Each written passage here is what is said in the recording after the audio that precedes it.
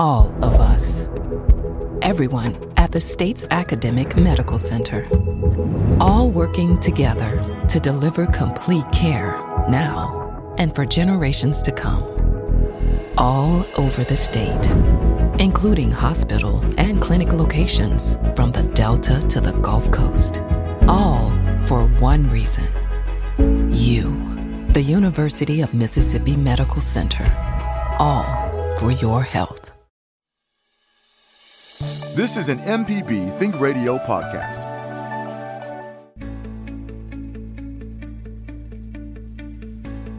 Thanks for listening. This is Southern Remedy for Women, the show all about addressing issues of health and wellness from a woman's perspective.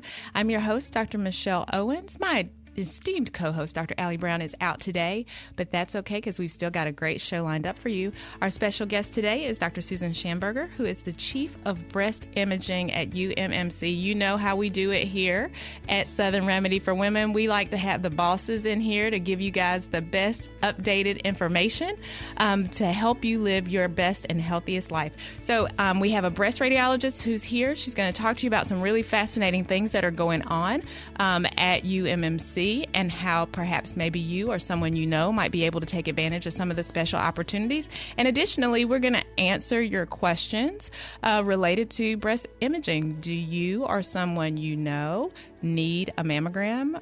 Are you one of those people who kind of knows you need it and haven't really gotten it? Do you have any questions about whether or not mammography or other types of screening are right for you? This is the show, and this is the expert. So, Dr. Schamberger, good morning. Good morning. Thank you for having me here today. Thank you so much for taking the time to be here to talk to us about such an important topic to women. And hello, it can also be a very important topic for men. So let's just, first of all, we're going to myth bust number one. Breast cancer is not for women only. There you go. I said it. And so we do recognize that most of the people who experience breast cancer are women, but it does also impact men, and that also has implications if you are a woman who has a male in your family that has been impacted by breast cancer. That has specific implications for you and risk, and so we can kind of delve into that a little bit more in the show. But this is while this is something that we typically think of with our nice pink ribbons about being about women, we do want to be sensitive to the fact that there are many men who also struggle with this disease, and it's important to remember that they can also be impacted or affected by it. So first of all, Dr. Schamberger, have you been with us before? I have not. This is the first time. See that? Well, it is so good to see you and have you here. We say see you because even though COVID happened and we were all remote, we still got an opportunity to continue the show. So we're still doing the show, but we did not have the opportunity to be in person. So we were doing Skypes and other things. So when we see people in the studio now, we always say it's good to see you because it's really like we don't take that for granted anymore. But the other part is you are in our new studio, which is pretty darn swanky these days. It is definitely different from where we started, but I think it's just a testament to the progress that has taken place here at MPB. And I will take a shameless moment to plug all of the people who are, the sustainers and the people who support our show and other MPB programming through your contributions. This is not Drive Day, but I am going to at least say thank you to all of our patrons who are out there. Because of you, we have the opportunity to do what we do and also to have great things like this wonderful studio. So, Dr. Schamberger, since this is your first time, we'd really like for you to just kind of introduce yourself to our listening audience and tell us a little bit about yourself. So where are you from? And tell folks a little bit about what you do. And when we say where you're from, we talk about where you're from, like from the very beginning. Well, actually, I'm from here in Jackson. I was born here in Jackson and graduated from Clinton High School. I went to college at Mississippi College. I went to medical school at UMMC. I took a hiatus and thought I might do surgery, so I started out in residency there at Ochsner, New Orleans, and then decided to do radiology and moved back and did residency here. And then I did a breast fellowship. I just fell in love with breast imaging and did a breast fellowship at UAB.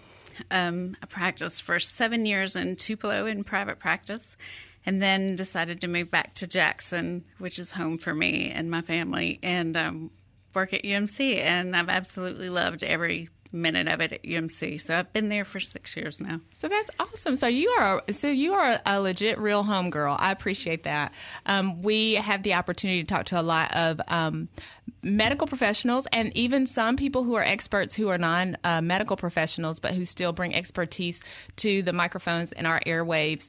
And it is always really nice to kind of hear a little bit about the backgrounds of the people who are coming in to talk. But it's always really special when we have an opportunity to hear from like one of our really homegrown own people. And we are so grateful to have you here. So tell us a little bit about the breast program that exists at UMC.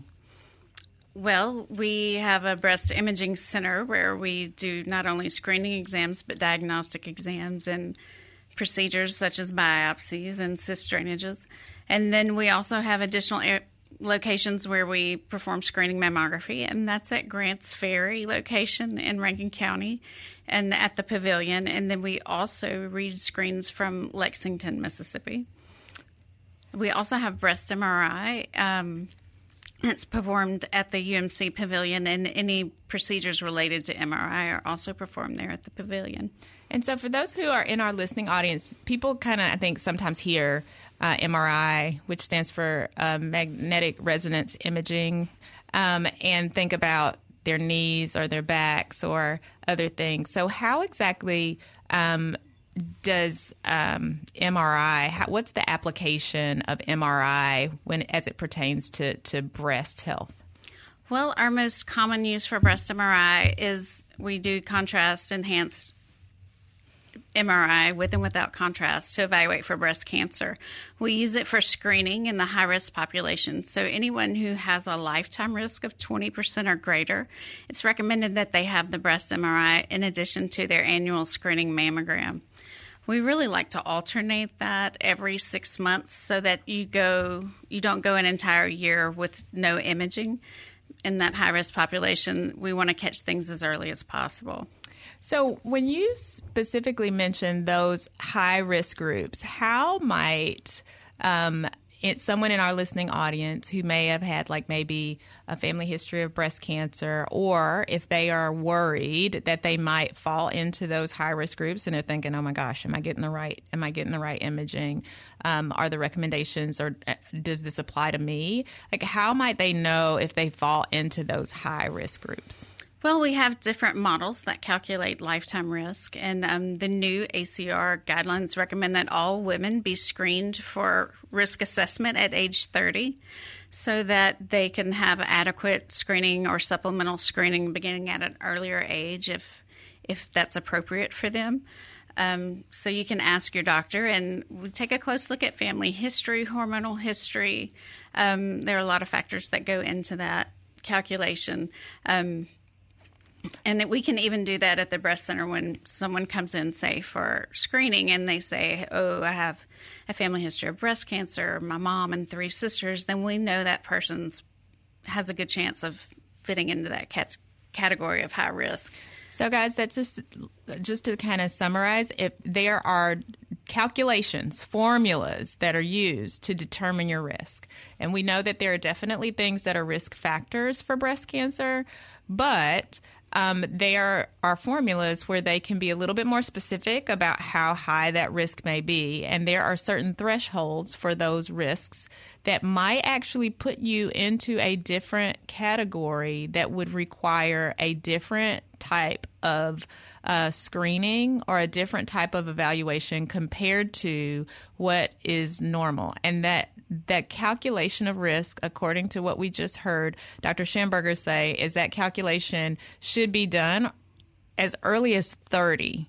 Okay, so for my folks who are thinking that all we got to do is mark our 40th birthday as the day that we officially are brought into the mammogram fold, that the calculation for risk or the determination of your risk should actually be done at an earlier time.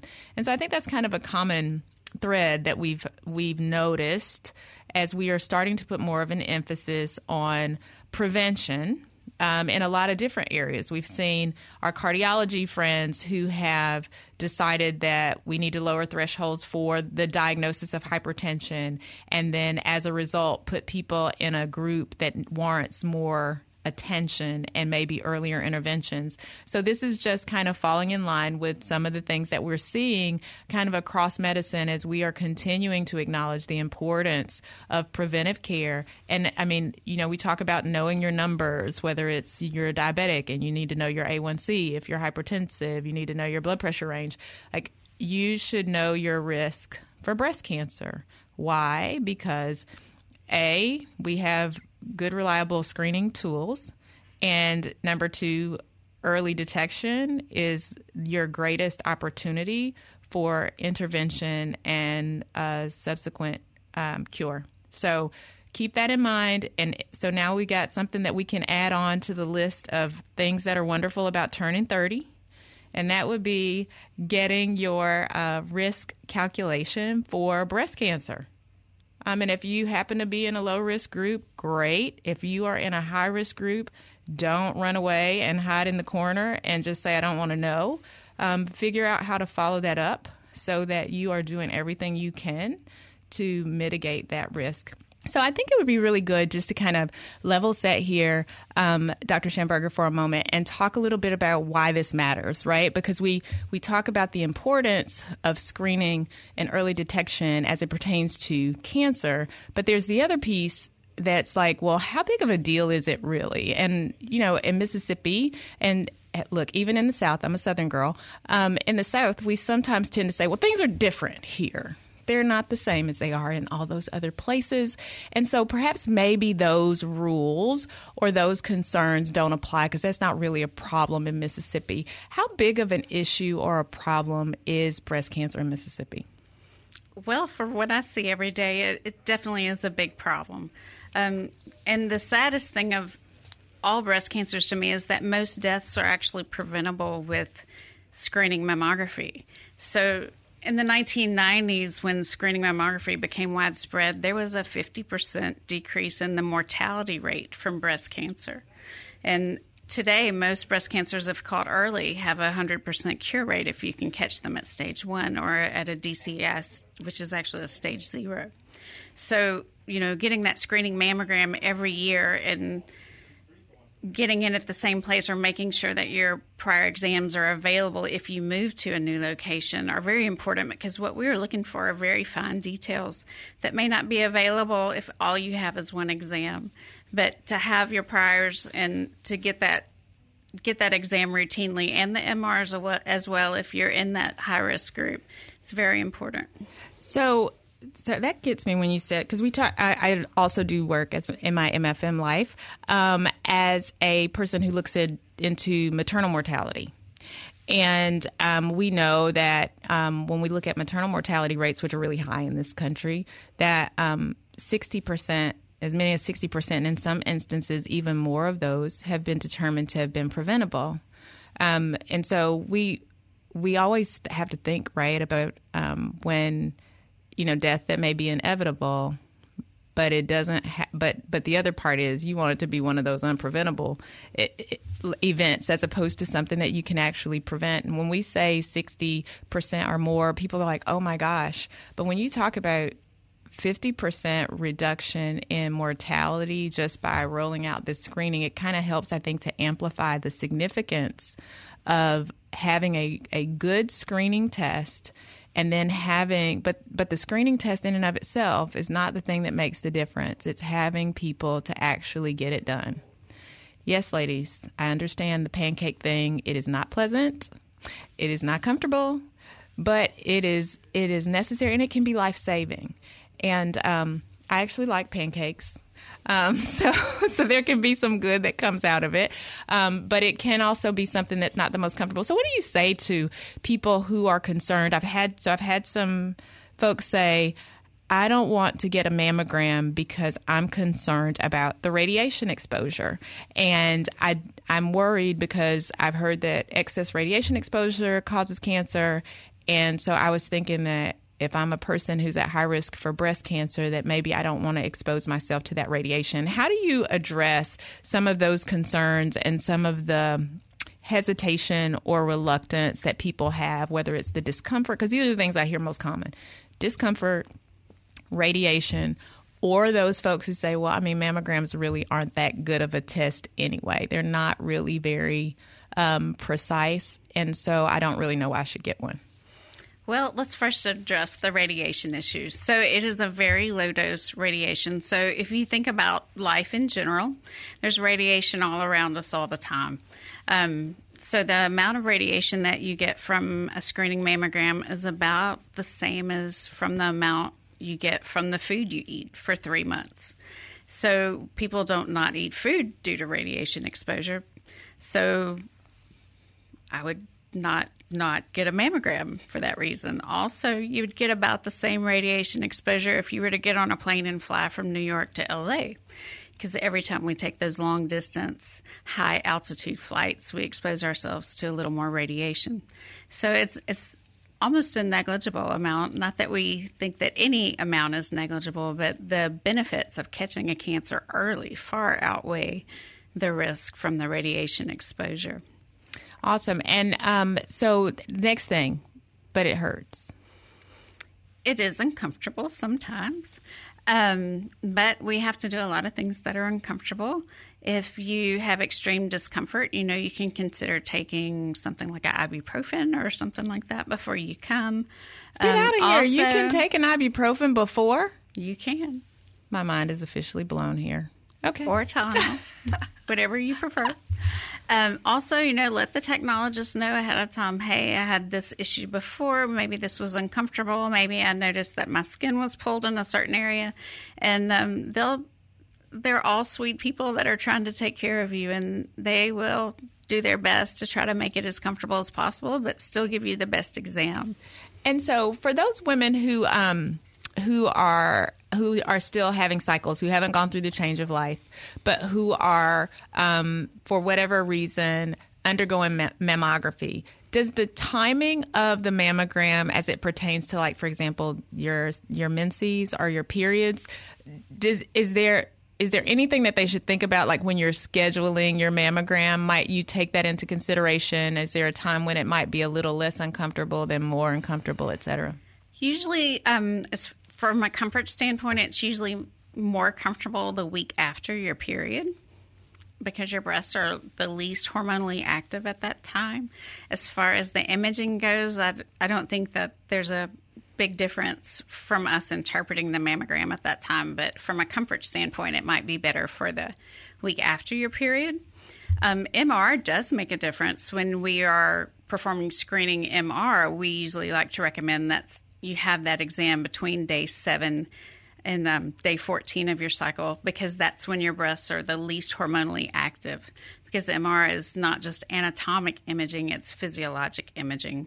So you don't want all that background enhancement from your hormones the week before and the week of your period. So that's something else to think about. And I know that my folks think about it when they are planning pap smears and things like that. And we're doing fewer of those these days because of a change in screening guidelines. And so most people are not having those kinds of exams or that requirement that's done. But people kind of already had in their mind, like, trying to not schedule things around their cycle for that. But this is one of those instances where the timing of your imaging might also be important as it pertains to, like your normal menstrual cycle. So just something else for you guys to think about. Right. So like I said, it may not change imaging, and we're not telling you that you need to schedule it, based on your menstrual cycle. But if you've had issues with discomfort, it may be helpful. Oh, and I love what you said about just explaining to somebody what happened to you the time before. I have found that is, as a personal, a clinician, I've found that to be very helpful. If I've had a patient who is preparing for an examination and they seem very hesitant or reluctant, or even if they may not seem that way and they say, hey, let me just give you a heads up here. This happened to me the last time. And so just to know that and be aware. And so it helps me then to either say, you know what, thank you for sharing that with me. I'm taking that into consideration or whatever. And I think it helps to put the patient at ease. But the other part is that, sometimes people don't know that information. And by not knowing that information, they can't do other things that might actually make it more enjoyable. Well, I don't know if enjoyable is really the word, but at least definitely more comfortable for you. It can be enjoyable too. There's no shame in that. So sharing past experiences is really important. I think also first timers. If it's your first time, I think that is important information to share as well. And I like the pre-medication thing. I had not ever thought about that, pre-medicating. Not necessary, but could be helpful.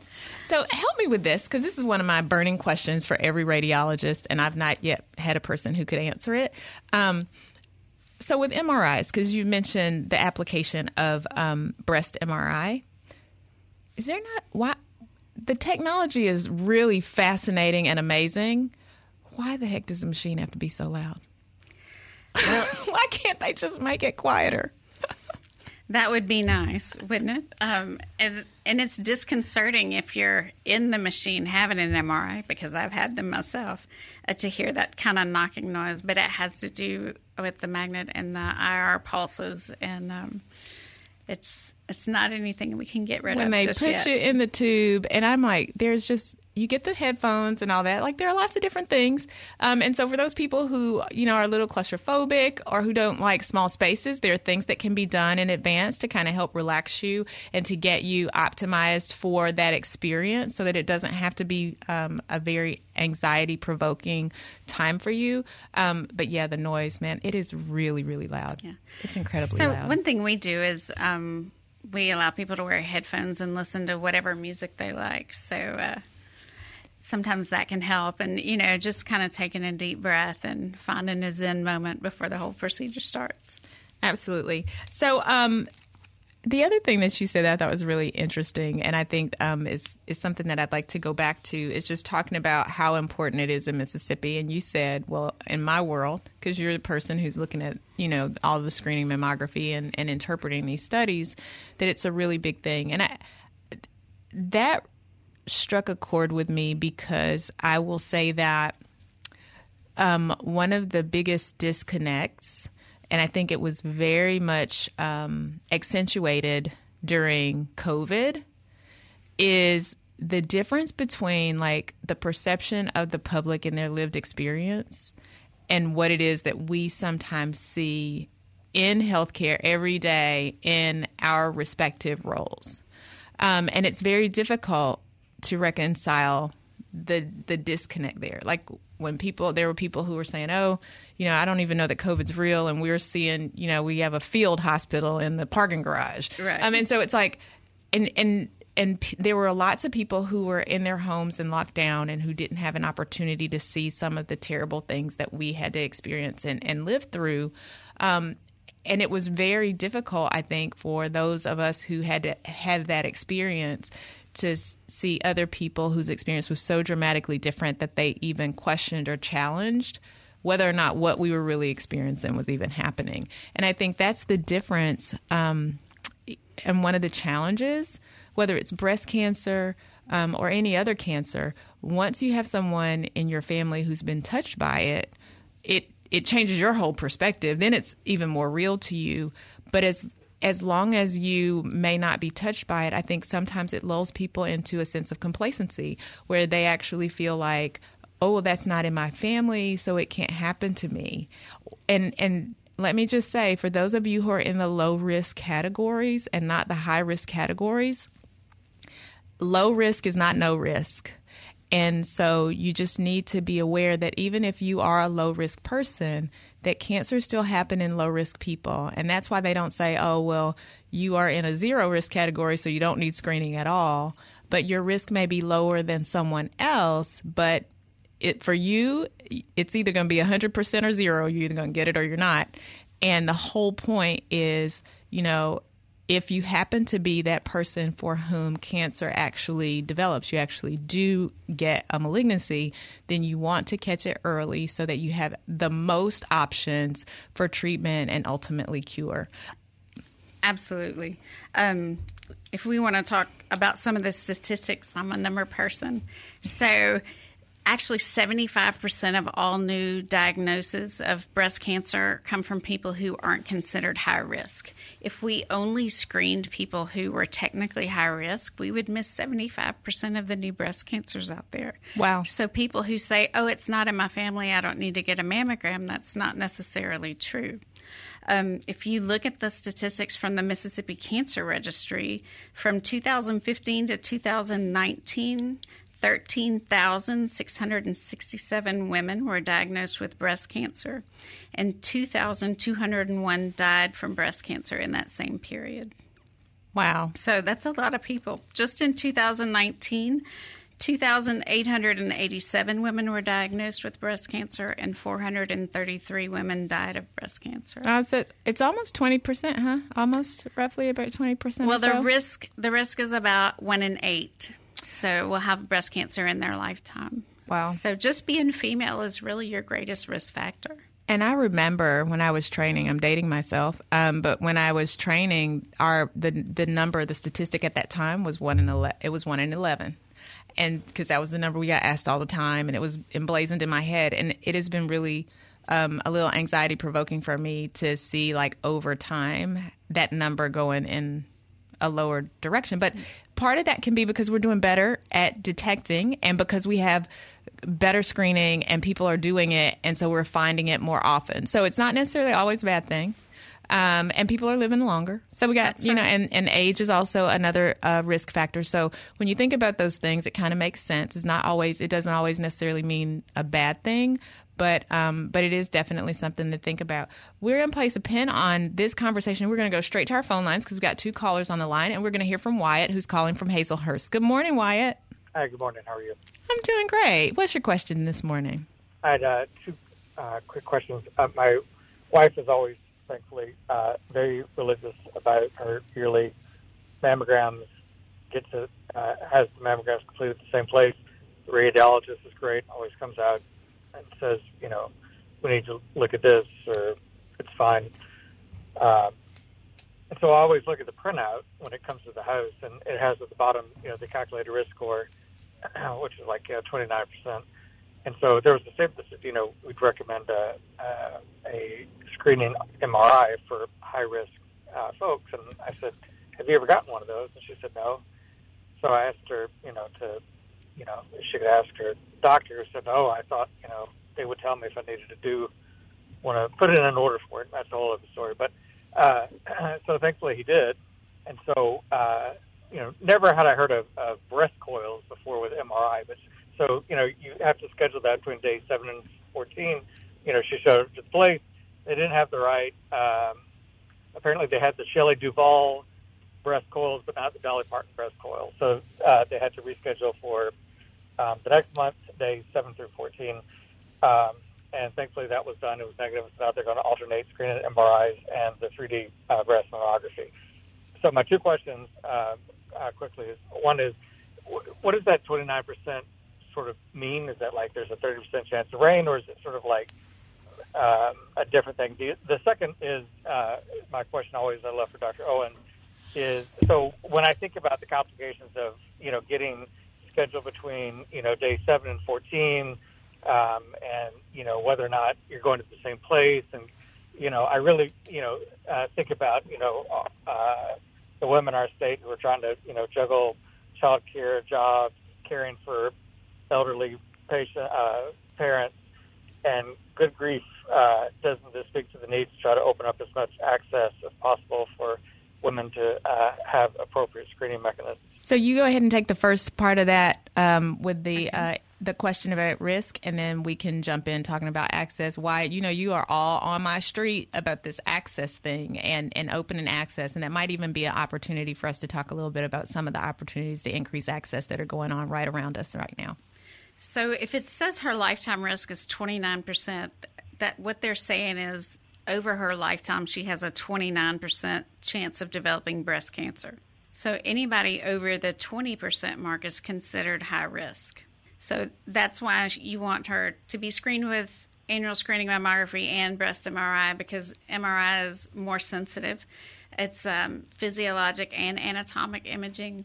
And the reason why we like to do it in day 7 through 14 is because that gives us the best chance of picking up a cancer early, because there should be less background enhancement that's due to the hormones. Does that help? And then also for with respect to increasing or enhancing access. I mean, you're throwing softballs today, Wyatt. So tell me a little bit about what's going on in your world that's kind of helping to increase access. So coming up on August the 20th at UMC at the Jackson Medical Mall, we are participating in UMC's 5th See, Test, and Treat program. This is a program that's put on by the College of American Pathologists that offers free pap smears and mammograms to women of appropriate age who are either uninsured or underinsured. We usually do this annually. We did have a little blip with COVID and weren't able to do it in 2020.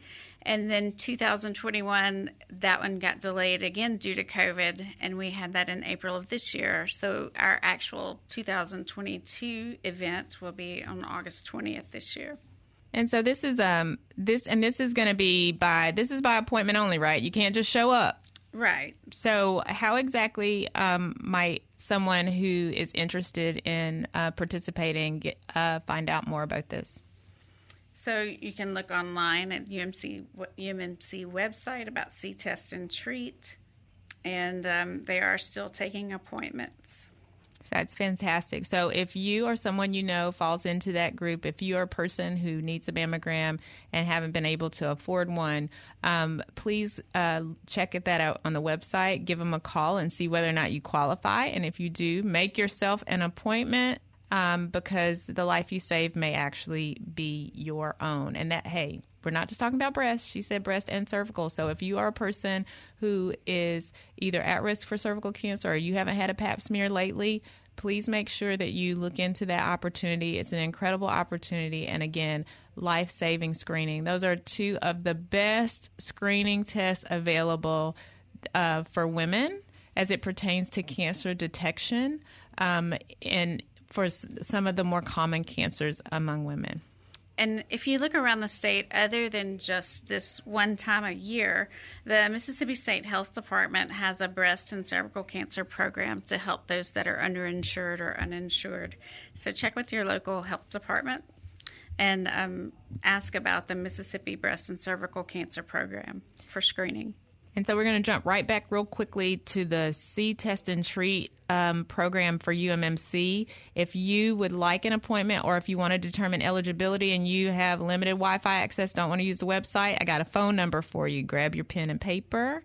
That number is 601-815-3572. That's 601-815-3572. 3572. Thanks so much, Wyatt, for stimulating that conversation. And we are going to stay on our phone lines and hear from Brenda, who's calling us from Poplarville. Good morning, Brenda. Good morning. Thank you for this program. And I did want to have a comment about pleasant experiences with mammograms. I will be 70 in January. I've been having mammograms routinely since I was 50. I think that's when they were first recommended back then. And I also have a handicapped sister. I've been present for all of her mammograms. Good for you. And I just want to say that mammogram technicians across the board as a whole are the most professional, kind, gracious, understanding, and just sweet people of any I have encountered. And I'm a retired RN, so I do view healthcare professionals probably more strictly than the average person. And I'm not saying the other disciplines aren't wonderful, but I have never had a mammogram technician who was less than stellar. They're great. So if people are afraid to get one, maybe that will help them go because the technician is going to be wonderful. Brenda, thank you so much for that. I really appreciate and having someone hear that from a person, especially a person who's well versed in healthcare in general, and who kind of has had experiences not just themselves but also with family members. I think that bit of encouragement goes an exceptionally long way. And so, thank you so much. I'm going to ask you a quick little question too. Does it get easier as you get older? Is it better as you get further along? It's still a bit uncomfortable. For me personally, the discomfort has been about the same. Gotcha. So I was just looking. I was looking for a rainbow there. Well, I think a lot of people don't want to come get a mammogram because they're afraid, and they're afraid that it'll hurt, or they're afraid of what we will find, or whether that'll be a cancer or something that's not a cancer, but they still have to deal with. And I think it's important to know that most people, when they finally do come get that mammogram, they go, I don't know what I was so worried about. Or, this is just a huge weight off my shoulders. And so the reassurance of having a negative mammogram can really just kind of take a weight off your shoulders and make you feel better about life for a while. I mean, because you're thinking that's just one thing less I have to worry about this year. So you can look at it that way as well. Yeah, absolutely. Exactly. Oh, I'm sorry. And I've also known people who kicked themselves in the butt, so to speak, because something was found and it was not found as early as it could have been. And then they have regrets. I wish I had gone sooner. So and I do have one quick question. With the newest guidelines, what is the point one may stop having mammograms if they have no family history and have never had a problematic mammogram? That's a good question. So we recommend annual mammography until your life expectancy is less than 5 to 7 years. So even if you don't have a family history, if you're very healthy and you're active, we would recommend that you continue to get a mammogram until your life expectancy is less than 5 to 7 years, or if your condition is such that you wouldn't do anything based on the findings. Because one of the other biggest risk factors in breast cancer is birthday cakes, right? So the more birthday cakes you've had, the older you are, the more likely you are to have breast cancer. So I think one of the things that we see that we hate is when somebody says, I'm 75, I'm not going to get another mammogram, and then they show up at 80 and they're still pretty healthy, but maybe there's a cancer there that could have been found earlier. So, you have to gauge it by individual, but if you're healthy and you're loving life, then come get your mammogram. Heed that advice. Thank you so much. Thanks so much for your call, Brenda. If you have an opportunity, you can check us out podcasted on the MPB app. So that'll be available at some point in time, thanks to our super duper production team who kind of helps to make sure that this information is maintained and available, even for those people who don't get a chance to catch us between the delightful hour of 11 and 12. And so really quickly, I'd like to go back. We have a caller on the line. I see you. I'm going to come to you in just a second. But Dr. Schamberger, you want to give out that number one more time for the See, Test, and Treat? Because I know we still have some spots available, and I want people to have opportunity.